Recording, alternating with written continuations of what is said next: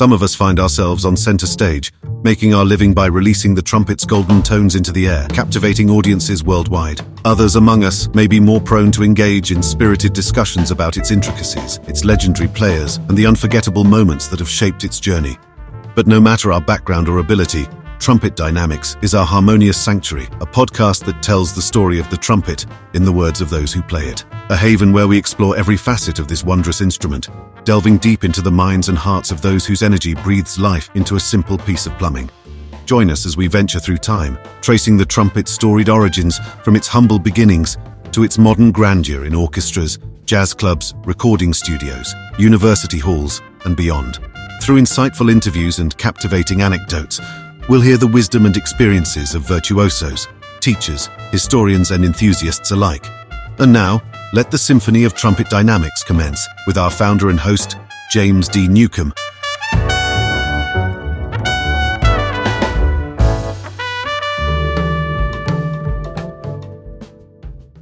I am really glad to be speaking with our friend, Mike Howard. Mike and I go back a few years, back when I was editing a podcast published by the fellow by the name of Ben Greenfield, who's really well known in the health and fitness, wellness, spirituality space. And I think Mike just heard of me through kind of word of mouth advertising or networking of some sort. And he and I have stayed in touch. And I sent out an email to my list, which, by the way, you should be on if you're listening to this show. Go to jamesdnewcomb.com and you can subscribe to the email list, which I send every day.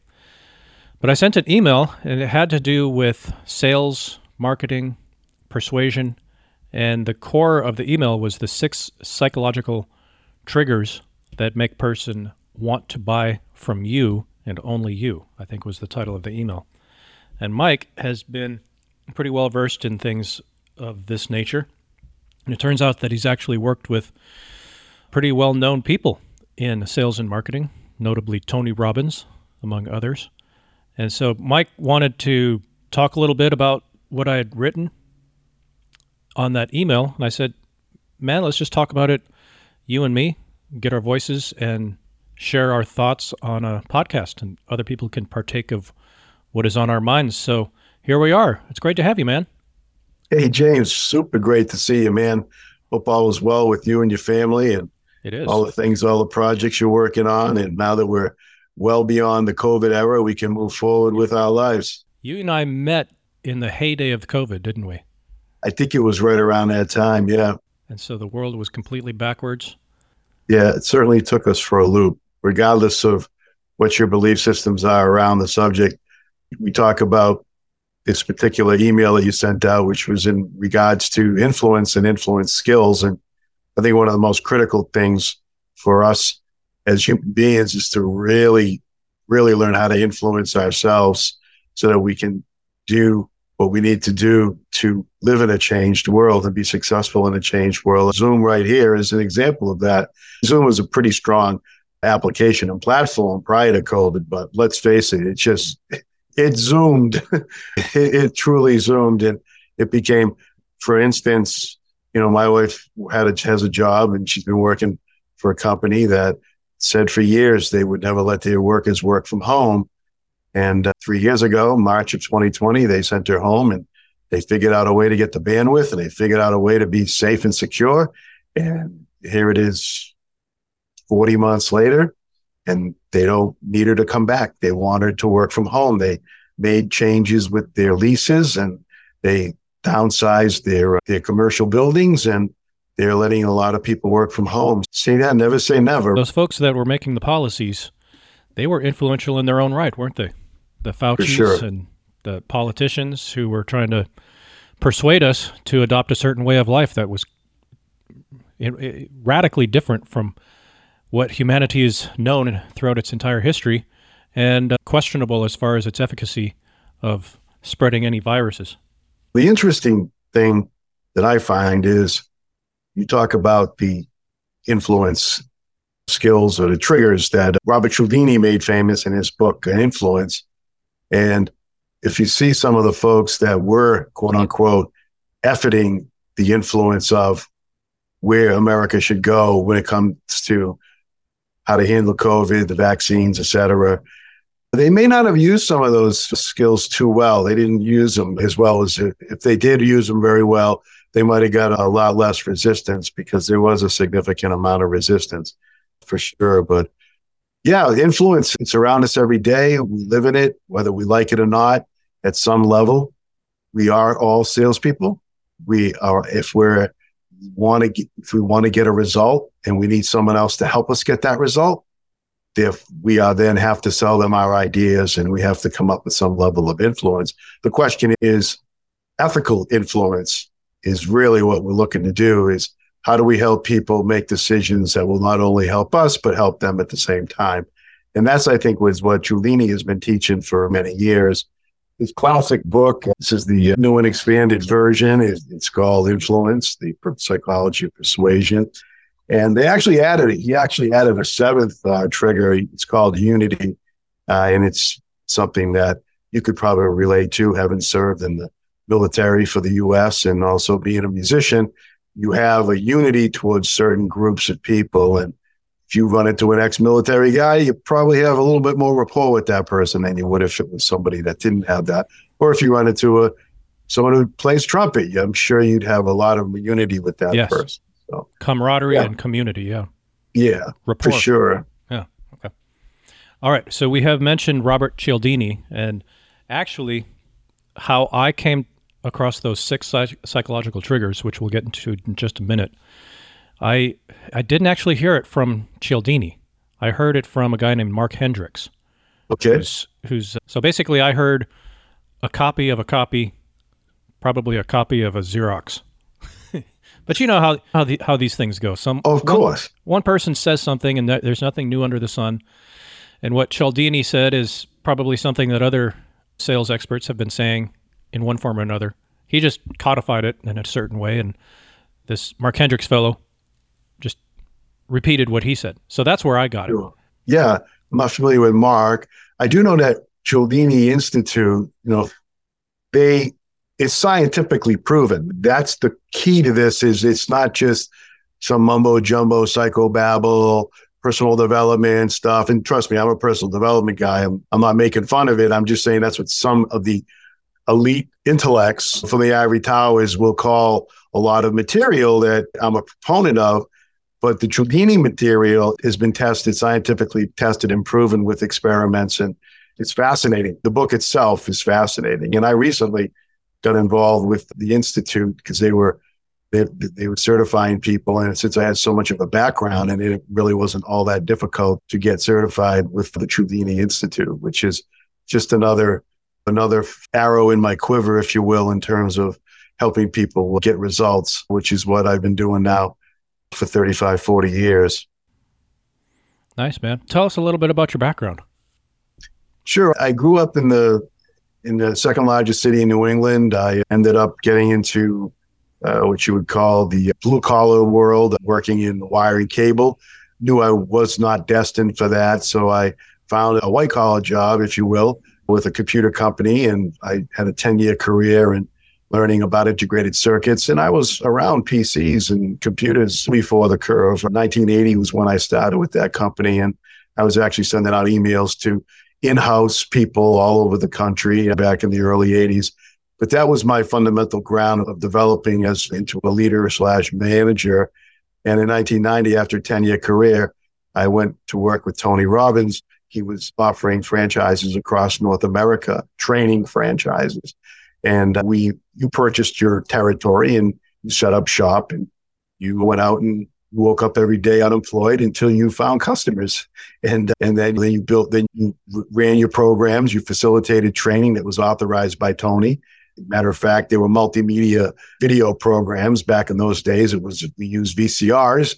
We didn't have anything virtual on the internet at the time. The internet was barely existed in 1990. Let's face it, AOL just really started coming into its own around 1990. If you think about it, and that was dial-up. We had dial-up. And so I did that for 10 years, and that really cut my teeth in the world of platform speaking and getting out in front of groups and training people in that. And since then, I've been at it in different marketplaces. And lately, I've been more involved with the health and wellness world. I find myself very interested in longevity as I approach I am in my mid-60s now, so I am very interested in longevity and how to have wellness in my later life, because I just had a grandson and it's exciting, and I want to be able to attend his graduations and things like that. It's going to be a while. He just was born 8 weeks ago, so he's brand new to the world. Congratulations. Thank you, sir. All right, let's talk about these psychological triggers. And I have them right in front of me, and I don't really have a set agenda with our discussion, but I just want to read them, and maybe we can discuss them a little bit. And we could dig in a little bit for each topic. Sure. Okay, the 6 are expert authority, likability, commitment and consistency. That's actually one bullet is commitment, Correct. Consistency, reciprocation, social proof, scarcity, and then, as Mike said, we'll add unity, camaraderie, rapport, etc. Give us your thoughts on expert authority. Authority is funny because when I worked in the sales industry, when I would go out and I would offer my sales training program to companies that have sales teams. Let's say I'm working out of a particular city and there's a lot of auto dealers, there's a lot of insurance companies, there's, alarm companies, you name it, anyone that has a sales force. And those sales forces, whether they're 7 or 8 people or 20 or 25 or 50 for that matter, depending on the size of the division of that company, they have a manager, sales manager, and that person is, usually promoted because they did the job well and they're good at managing people. And they have weekly meetings. And the funny thing about it is because people, sales reps, get used to their bosses start to become a broken record and they need to spice things up. And so one of the neat things about being a quote unquote sales training expert was you had the opportunity to come in and do a dog and pony. And they would allow you to do that because they have weekly meetings all the time and they're always looking for material. So the sales manager has no problem having you come in and do a 15 to 30 minute, maybe a half hour, maybe an hour long presentation on some sales techniques with the opportunity for you to sell at the end of the session, to provide. I'm doing a program, a public seminar. Your boss is willing to spend. He'll invest $200. If you put in the other 200, you can come to my class. All right. And what's the funny thing about it is that I'm a stranger. They don't know me. They might know who I represent, but they don't know me. But I'm a stranger, basically from out of town with a briefcase, and I'm an expert. I'm an authority, and you're an authority in podcasting. You're an authority in trumpet playing. So people have a tendency to listen to somebody more if that person has a perceived authority about something, and it's typically somebody that they may not know. They may not know. I don't know how many family members you have, brothers and sisters, but I had 7, and I can remember I'm 6th of 8. So, how many of my brothers and sisters listen to me? Little Michael, right? None. Exactly. But even though I went and I became an expert in sales and marketing, and I learned a lot of things, my siblings who are 10 years older than me, they're never going to really look at me unless they have a completely open mind. And most people don't do that. So people have a tendency to listen to authority. Let's give a real life example. You said the name earlier, Dr. Fauci, an authority on what he's been around 40 something years. And for some reason, he's been able to be perceived as an authority on vaccines and on viruses. And that's where a lot of people followed his guidance because he was a supposed authority. So that would be a recap on authority. Perceived authority. Yeah, absolutely perceived authority. You can have the credentials, but you don't have to if you're good at, putting up a facade. And that's the difference between ethical influence and people who play the game. Let's face it. Tony used to say this all the time. The same tools and skills that Martin Luther King used to motivate people were used by Jim Jones in Jonestown. All right. The same exact skills. It's not manipulation that's evil. It's the intent of the manipulation. And so what is your intent? The word manipulate has a really, wow, I manipulated you. Oh, all manipulation means it's like manual dexterity. You're manually doing something, and it's the intent of the manipulation that matters. And that's a big part of making a sale is you are in persuasion. And I'd like to get your thoughts on this because when I'm just, for example, if I'm talking to someone who's thinking about doing a podcast and they want to hire me or they're thinking of hiring me, we're having a meeting. I am, in a way, I'm manipulating the conversation to go in a way that is going to end in my favor, meaning they're going to say, okay, I'm ready to do this. We want to move forward with you. And where do I sign? So I don't know exactly how to put this, but I'm navigating, or I'm trying to guide the conversation to go a certain way. And it's not like I'm lying and I'm not being dishonest, but I'm just very gently nudging them in the direction that I go, that I want them to go. But at the same time, I'm also, in a way, trying to dissuade them from doing it. If they're doing it for the wrong reasons, if they don't want to do a podcast for a good reason, meaning it's going to last a long time, then I don't have any interest in that because they're going to start. I might get a startup fee, but then they're going to flame out in 2 months. And that's not a good use of my time. It's a complex way of thinking of it, but what I'm getting at is that I am intentionally guiding that discussion in a way that's going to have a favorable outcome for myself as well as the person. That's only natural. What you're actually walking into right now is commitment and consistency. You're walking into that law of persuasion because what you said is you don't want to influence somebody to haphazardly or half-baked go into something. There has to be a certain level of commitment and consistency. And commitment and consistency is simply a way for an influencer to, starting with very simple things like your name is James, yeah? And you say, yes, James Newcomb, yes. And you live on 55 Mulberry Lane, yes, okay. That's like a simplistic example of commitment and consistency. But if you look at, they did studies with people, they would go to people's homes to study. It's in the book too. The Cialdini book is fascinating. And the fact that they rewrote it many years later, it's a true classic. You've got your, Think and Grow Rich and books such as that, and Dale Carnegie's Win Friends and Influence People. This book deserves to be on the same shelf as books like that. And they did a study with people in a neighborhood, in a pretty well-to-do neighborhood.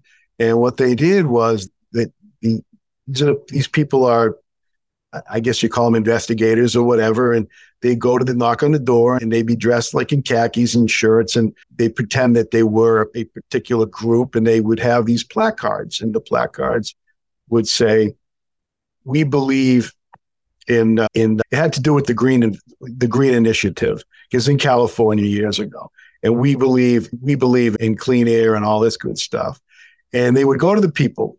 And they would ask them if they would put a placard on their front door, the glass of their front door or something. And they would get a certain percentage of people that would do that. And then they went to a group of people and they said, we'd like to put a billboard, all right, in your front yard. And they would say, oh, no way. But then they would come back and those same people that said, no, thank you, for the billboard, they would visit them a second time and they would say, would you like to put a placard up now? And the percentage of people that agreed went up astronomically because they already said no. And now they're saying yes to this other thing. And then they went back to the people who agreed to a placard. All right. This is the key of the whole experiment. They went to the people who agreed without knowing about the billboard, and they asked for a billboard, and a certain percentage of them agreed because they already said yes to the placard. And that's what commitment and consistency is. So when you're in the process of, someone raises their hand, I want to do podcast, then you've got to get right down to the nitty gritty, because it is hard work. It takes a lot of commitment to do it. And the reward is really all about the completion as opposed to Very few, it's like artists in the music world. Very few people make a ton of money. Taylor Swift is making bolos of money. She's one of what, 10,000 maybe that does that? I would say 1 in 100,000. Yeah, and the same thing with, I mean, how many Joe Rogans are out there? But yeah, but you're ethically influencing people and ensuring that they make the right decision. And the only way to do that is to make sure that there's a certain level of commitment and consistency, because they will flame out in 2 or 3 months if they don't understand that I have to get material every month to do my podcast. And I got to make a 12-month commitment to do it. Those are things that can come up. For the right reasons, people, I have learned, and this is something that has come to me over time, that people have to feel called to do a specific thing if they're going to succeed at it. And I actually wrote about it in this morning's email, here on the 27th of July. It was, unless you feel like this is your purpose, this is giving you a sense of purpose in your life, you're not going to succeed at it. It has to really touch you as an individual in a very deep and profound way. And if it doesn't do that, you're not going to help anybody. You're not going to speak to anybody in any meaningful way. It has to speak to you first and foremost. All right, we have skipped the second one, likability. And I think we all know what that means. We know what honey draws more flies than poison, or whatever that saying is. So I think we can skip likability and feel confident that we understand it. But this word reciprocation, I think, is interesting. And I would like to get your thoughts on this, because I have an idea of what it means, but I just want to hear what you have to say about this word reciprocation. All right, so reciprocation, the law of reciprocation is really a big one, and I'll give you an old school example of the law of reciprocation in action, and then we can discuss how it can be used for somebody that's in the persuasion field today. So I'm not sure how familiar you are with the Hare Krishnas. They were a very big group for a long time, not so much today, but they were for a long time in the 70s and 80s. If you were in an airport, the Hare Krishnas would be outside and they would be handing out flowers to people. And their goal was to say, peace be with you, peace to you, etc. And what people, if you're a human being and you're hurried and you're moving your body through an airport and you come across these people that are, in robes, if you will, and they're handing out flowers, you do not want to take the flower, because it induces the law of reciprocation. Whether you and I like it or not, it induces the law of reciprocation. It's like where the word much obliged comes from. Much obliged is it's obligation. Obliged, the word obliged is obligation. And you've just made me obligated. Whenever a human being does something for somebody else, as human beings, as social creatures, we have this feeling that we have to reciprocate. Now, not 100%. There's some people out there that have no problem. If you're at a bar and you buy them a beer, they're not going to buy you a beer back, because that's who they are, whether it's because of their finances or what. But 99% of people will do that. They will. So anyone that's in the process of selling, they're going to have some kind of reciprocation model. Now, what did the Hare Krishnas do? They were looking to get donations for their church. And so people would do that. You give me a flower, I'll give you $1. Or they used to also give out prayer cards also, not just flowers, but prayer cards and that. So that's a prime example of inducing reciprocation from people when they don't want to be in that place. Okay. How about a good use of reciprocation? All right, if you are a person that, like, I was selling sales training, right? So going back to the manager example, going in and giving a 1 hour of value program that goes over certain things that can help enhance somebody's job as a sales rep, that is of value. And it's a giveaway. It's a gift in a sense, with the intention that they may reciprocate and say, you know what? I want to take this guy's whole course because I like what this guy's done for me. So it induces some level of reciprocation. That's why you'll see people do lost leaders all the time. People at trade shows, I don't know what kind of trade shows you attend. Let's talk about the home shows. They always have the yardsticks, the carpenters, Yeah. And you go by, you get a car, you pick it up and you go, oh, and you get a chance to chat with the person. Now if I give you my yardstick, you're going to give me 5 minutes of your time, and that's the law of reciprocation. And then there are those people, maybe these little old ladies that run around and grab everything. They grab everything at the home show, and they don't. But there's always going to be the exception. And those aren't the types of people that they're looking to sell to anyway. They're just correct. They just take it because it's there, and it's lost leaders. It is what it is. Related to digital media or digital marketing, online marketing is what I'm getting at. That's why you go to a website, for example, and you say, enter your email address for this free report. Or a musician might say, download my latest single, I'm just speaking in very general terms, download this, enter your email address, and I'll send it to you. And then you're giving something of value in exchange for that very valuable email address, which if used correctly, wisely, ethically, can mean thousands of dollars down the road. All the plugin companies do it all day long. Not that everyone's doing their own thing recording wise. You get it on a plugin company's email list, they give you a free plugin, and then 3-6 months down the road, all of a sudden, hey, we're having a 50% sale, blah, blah, blah, and you can get these 10 plugins, and you're like, oh, man, and then people get plugin crazy. And that's why you have all of these software services. Some of the ones that I use are 11 Labs, AI, voice generator, Auphonic for mastering audio, Descript for transcribing audio. Every single one of them has a, quote, free plan. They'll give you a certain amount of hours per month for free, and you can use it and use all the benefits, all the bells and whistles, and if that's all you need, that's great. Some of these social media schedulers, they'll just say, you can use our service for free, and then they're going to sell you their service. They're always going to be pitching. But that's an example of reciprocation that we see regularly in our day-to-day lives shopping online. Social proof, that is like testimonials on your website, or is it more than that? It's definitely that. Tough testimonials are definitely a huge piece of that. If you're looking for social proof about your skill set, about your service, your product, you need testimonials, and you need them all the time. And there's two reasons. One is because they're powerful for somebody that's checking into you. And they also serve as, man, I'm really doing a good job. And that keeps you going. If you're continuously getting feedback from your customers that you're doing a good job, that elevates your psyche, that elevates your ability to get better at what you do.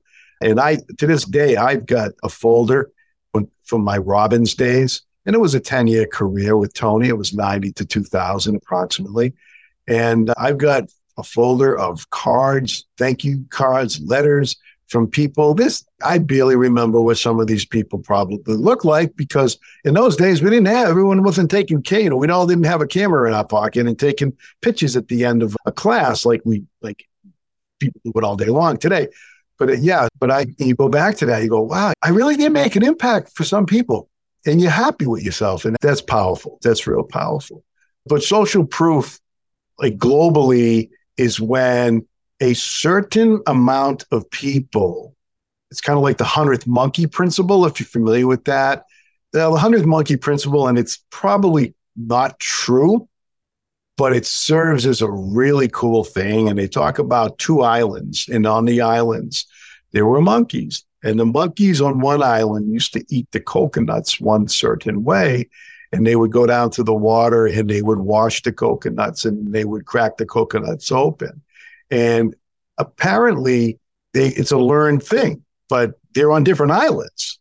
So monkeys don't swim across an island, but the story, you look it up and you can get a real good detail of it. But the basic story is that once a certain amount of monkeys were doing the same behavior, it happened all over the place. And I'm using that as an example of social proof.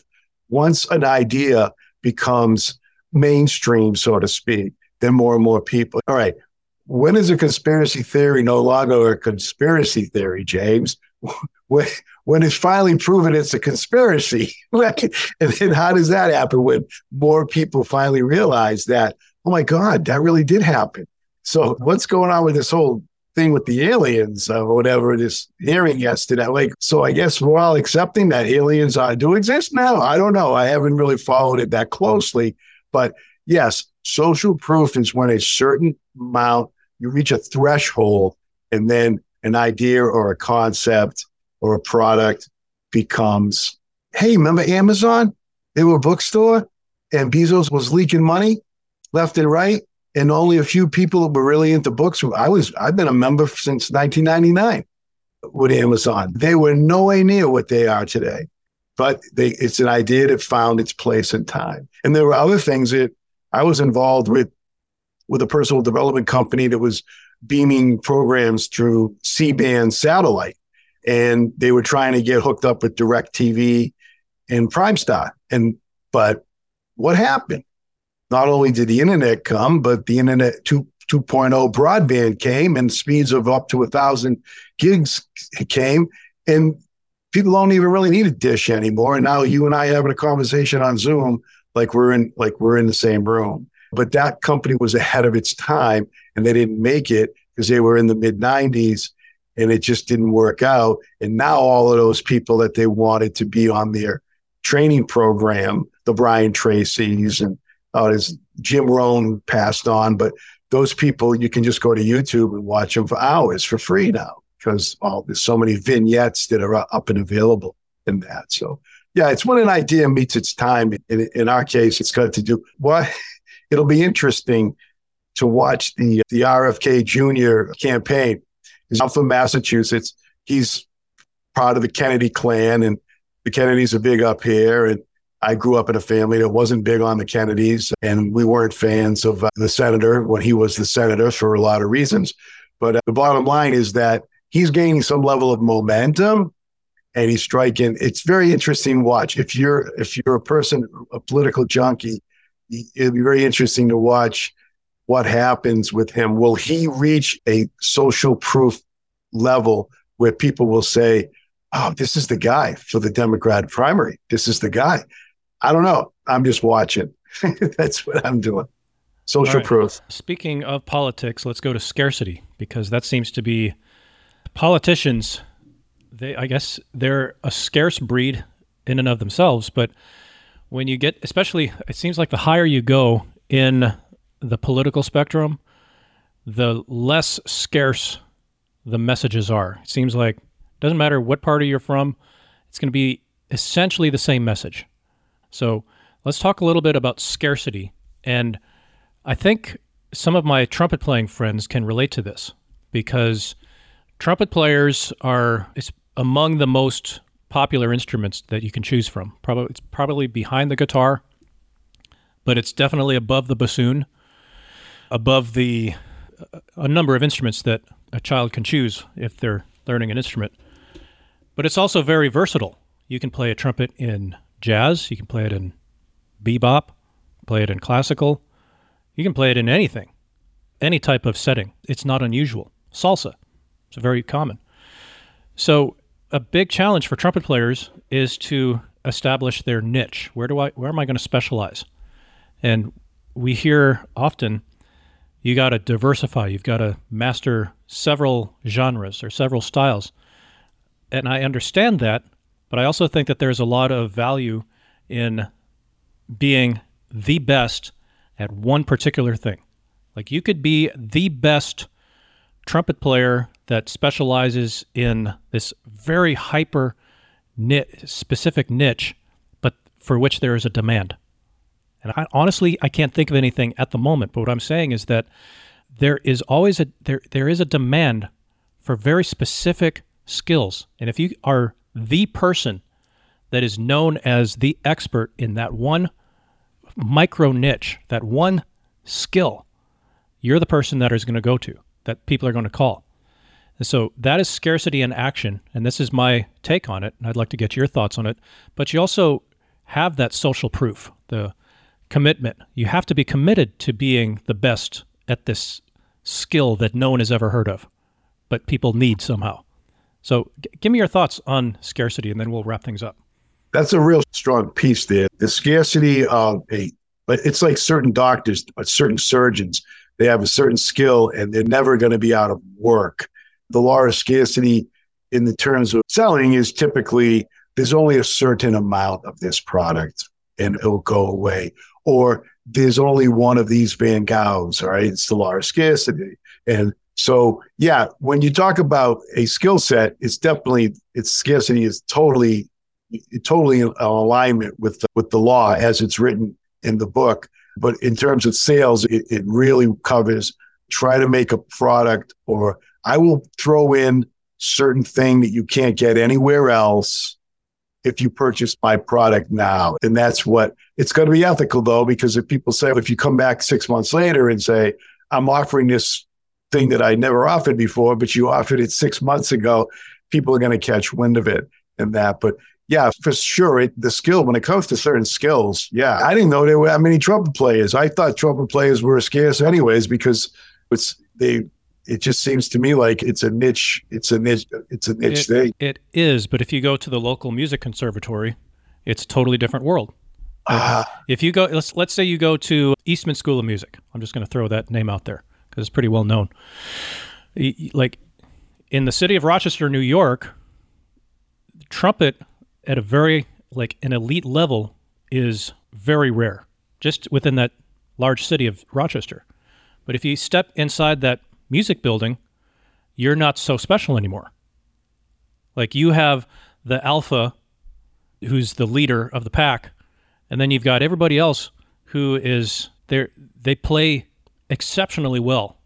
They're young people and they play like they're young people, but they're really good for their age.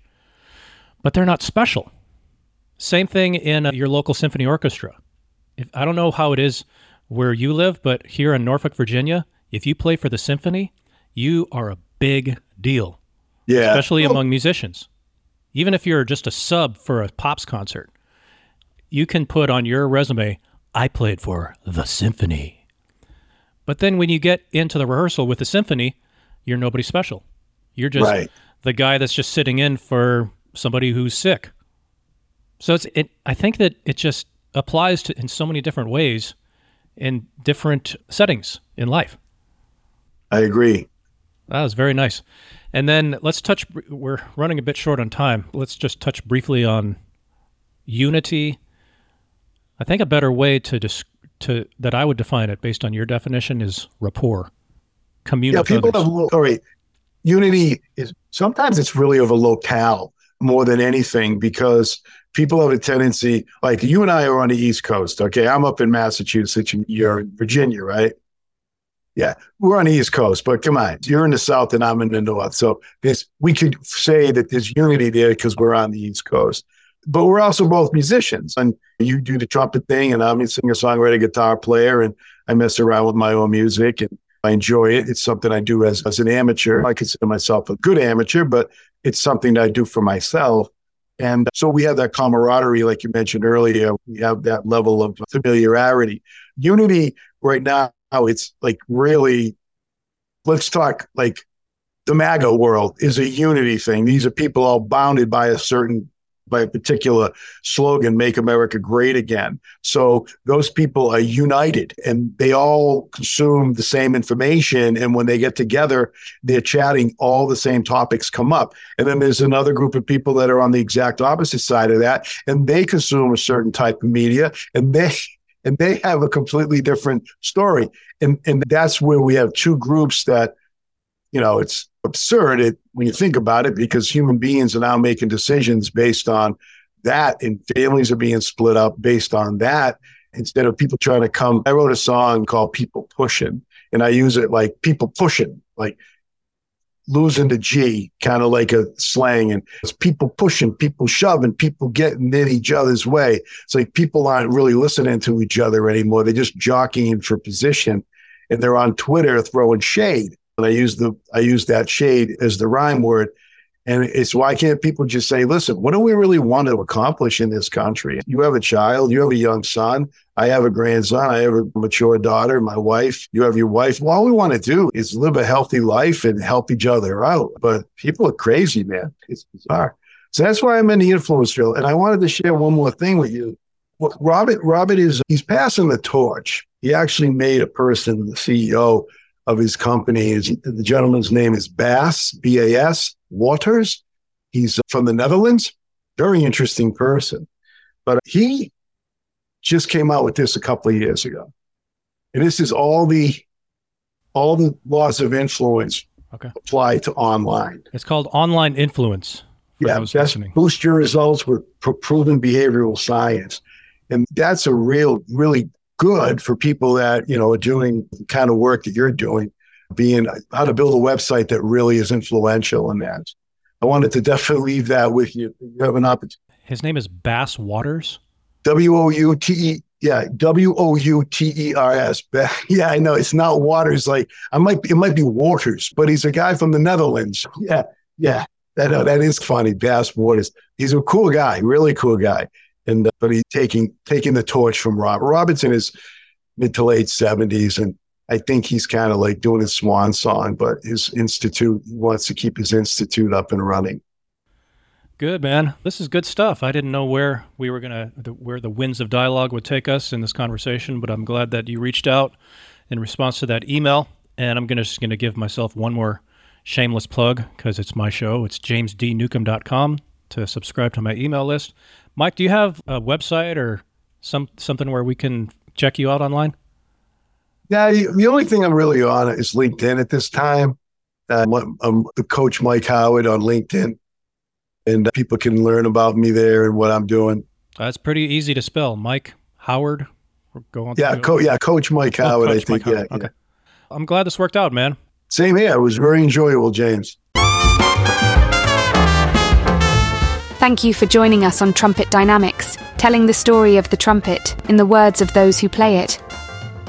For more captivating episodes and exclusive content, visit our official website at trumpetdynamics.com.